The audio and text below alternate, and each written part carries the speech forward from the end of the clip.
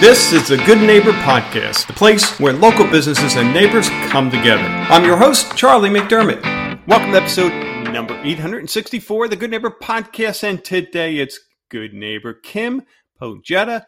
She's with MVP Realty. Kim, how are you? I'm fantastic. How are you? I'm doing almost as good as you. That's awesome to hear. I love it when our guests bring on a great energy. That's what it's all about. That's what life is all about, right? Putting that energy out there, making people feel good, which is certainly something that you excel in because goodness gracious, whether you're buying a home, selling a home, that's a big deal in our lives. And typically probably the biggest assets that many of us will make or investments many of us will make. So love what you do. And the fact that you get to do it in Southwest Florida. Lucky us, right? Yeah. No snow down here. So, Kim, let's start with what you're doing at MVP Realty and, your real estate happenings. So my husband and I are a real estate team. And yes, we're at MVP Realty. We enjoy it there. The broker there is fantastic. Derek Carlson is above and beyond anyone else I've had as a broker. So it's really been a good experience there. Yeah. So I love it. You and your husband are both in the same business. And, how is he? Does he listen to, your instructions pretty well? Because I'm in the same situation with Barb and I'm getting better and better. We've only been working together for mid 30 plus years and I'm learning and your husband is TJ, correct? He is. Yep. Is he, hopefully he's listening to this. Is he good at following instructions? Can I share any advice that you would like me to pass on? He's very good at following instructions. We both bring different ends to the business. So, on the front end, you kind of meet me, and then through the inspections and the closing, you deal more with TJ. And so we have our own roles. Yeah. So you're complementing one another, not a duplication. Yeah. We try. Love it. Yeah. Well, you do more than try. So that's awesome. How about your journey into the business? How'd you guys get into real estate? We got into real estate. I guess everybody has their own reasons. We started in Virginia back in the 90s, and we bought and sold a lot of what we call dirt, or otherwise known as land. And we had a philosophy, they're not making any more of it. And then we came down here to Florida, and I apprenticed under a local realtor here and probably learned everything I shouldn't do. And then we went and became our own group and part of MVP Realty eventually. And we learned along the way that the system's broken at times. And the biggest complaints we hear from people is realtors won't listen, or they're in too much of a hurry, or maybe I'm not ready yet, I need more information. And so we got more and more involved because of that. And we found that people kept saying, I have a friend, I have another friend. And that's great when most of your business is referrals.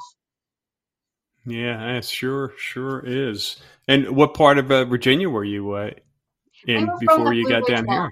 In Front Royal, Winchester kind of area. Eventually we moved down to Lake Anna and spent some time down there in a boating community. And then here we are. Wow. Good for you guys. How about misconceptions? You touched on a couple there. What comes to mind, a misconception you hear about the real estate world or realtors and at large that you can speak to? Probably the biggest is that it's really easy. Anyone could do it. You can just go get your license. It doesn't take much, and we're just going to go make millions of dollars. And it doesn't quite work like that.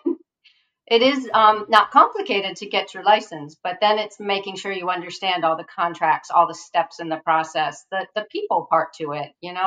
People need to have the time they need. We work with some people for a month and they bought and they're moved into a place. And we work with other people for years as we teach them about the area and they finally get to the point where it feels right for them. So I think some of it is just, it might not be as easy as people think, and you might not become as wealthy as you thought in the first 6 months. Yep. I certainly understand that. I mean, it's any business. I would just did an episode with someone who's in the financial kind of planning side of the equation. We were talking about, the average business doesn't make it. And I'm sure that's because a realtor is truly, even though you're under a brokerage, a realtor truly is a business owner of their own business, and probably much the same. There are plenty of realtors out there, but how many of them are really making it? The statistics in my world are terrible. It's the amount of people that don't even make it through their first year is huge. Yeah. And you really have to put yourself out there and trust in yourself. And one of the biggest things is dealing with maybe self-doubt in the beginning, and being willing to learn as you go and talk to people and take good advice from others who have done it before you, and not think that you have a better way to make that wheel.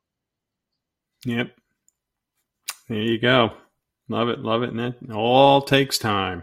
It does. So about outside of what you guys are doing in the real estate side, what are you doing for fun?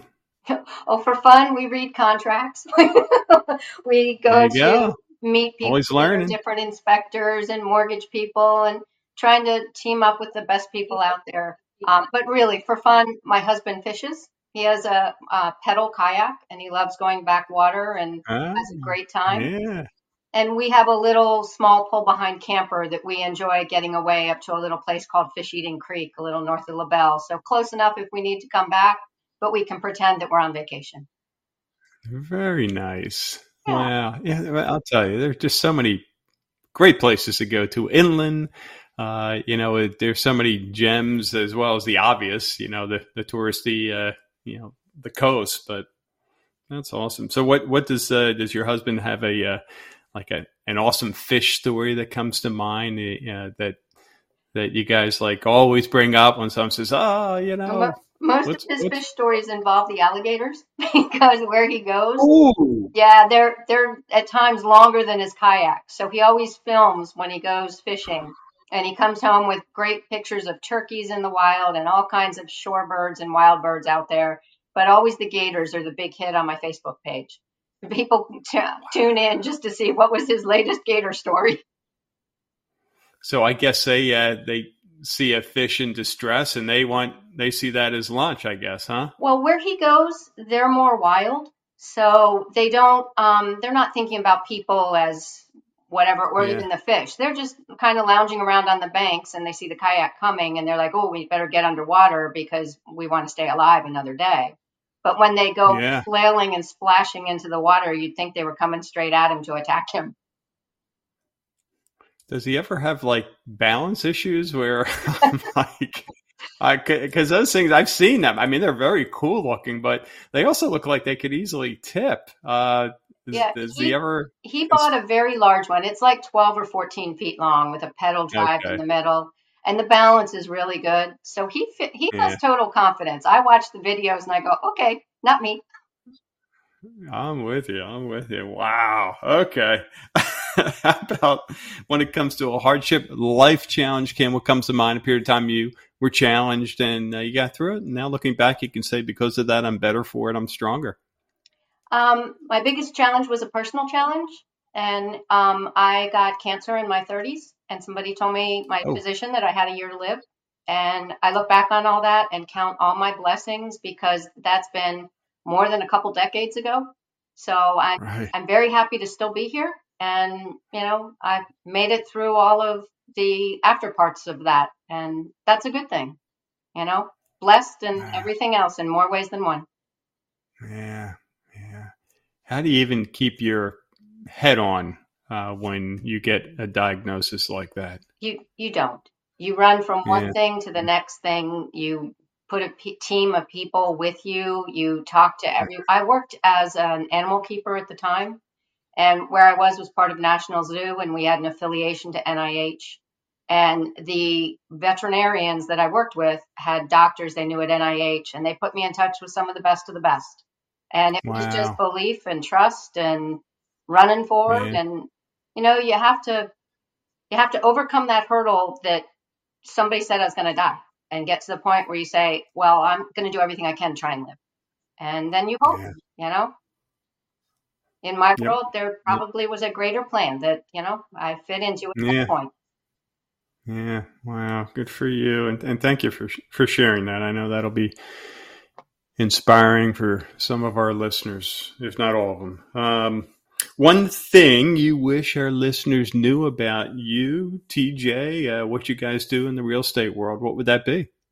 I would want everyone to know that we work very hard to ensure that people feel comfortable with what they're moving forward with. I don't want anyone to feel rushed. I don't want anyone not to understand the steps in the process.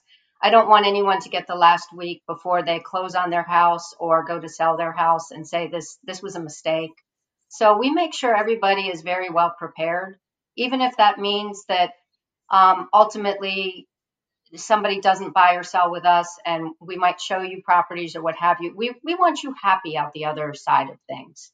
And that's worked very well as being our business practices, that we take the time, we ensure that you're a part of your own process.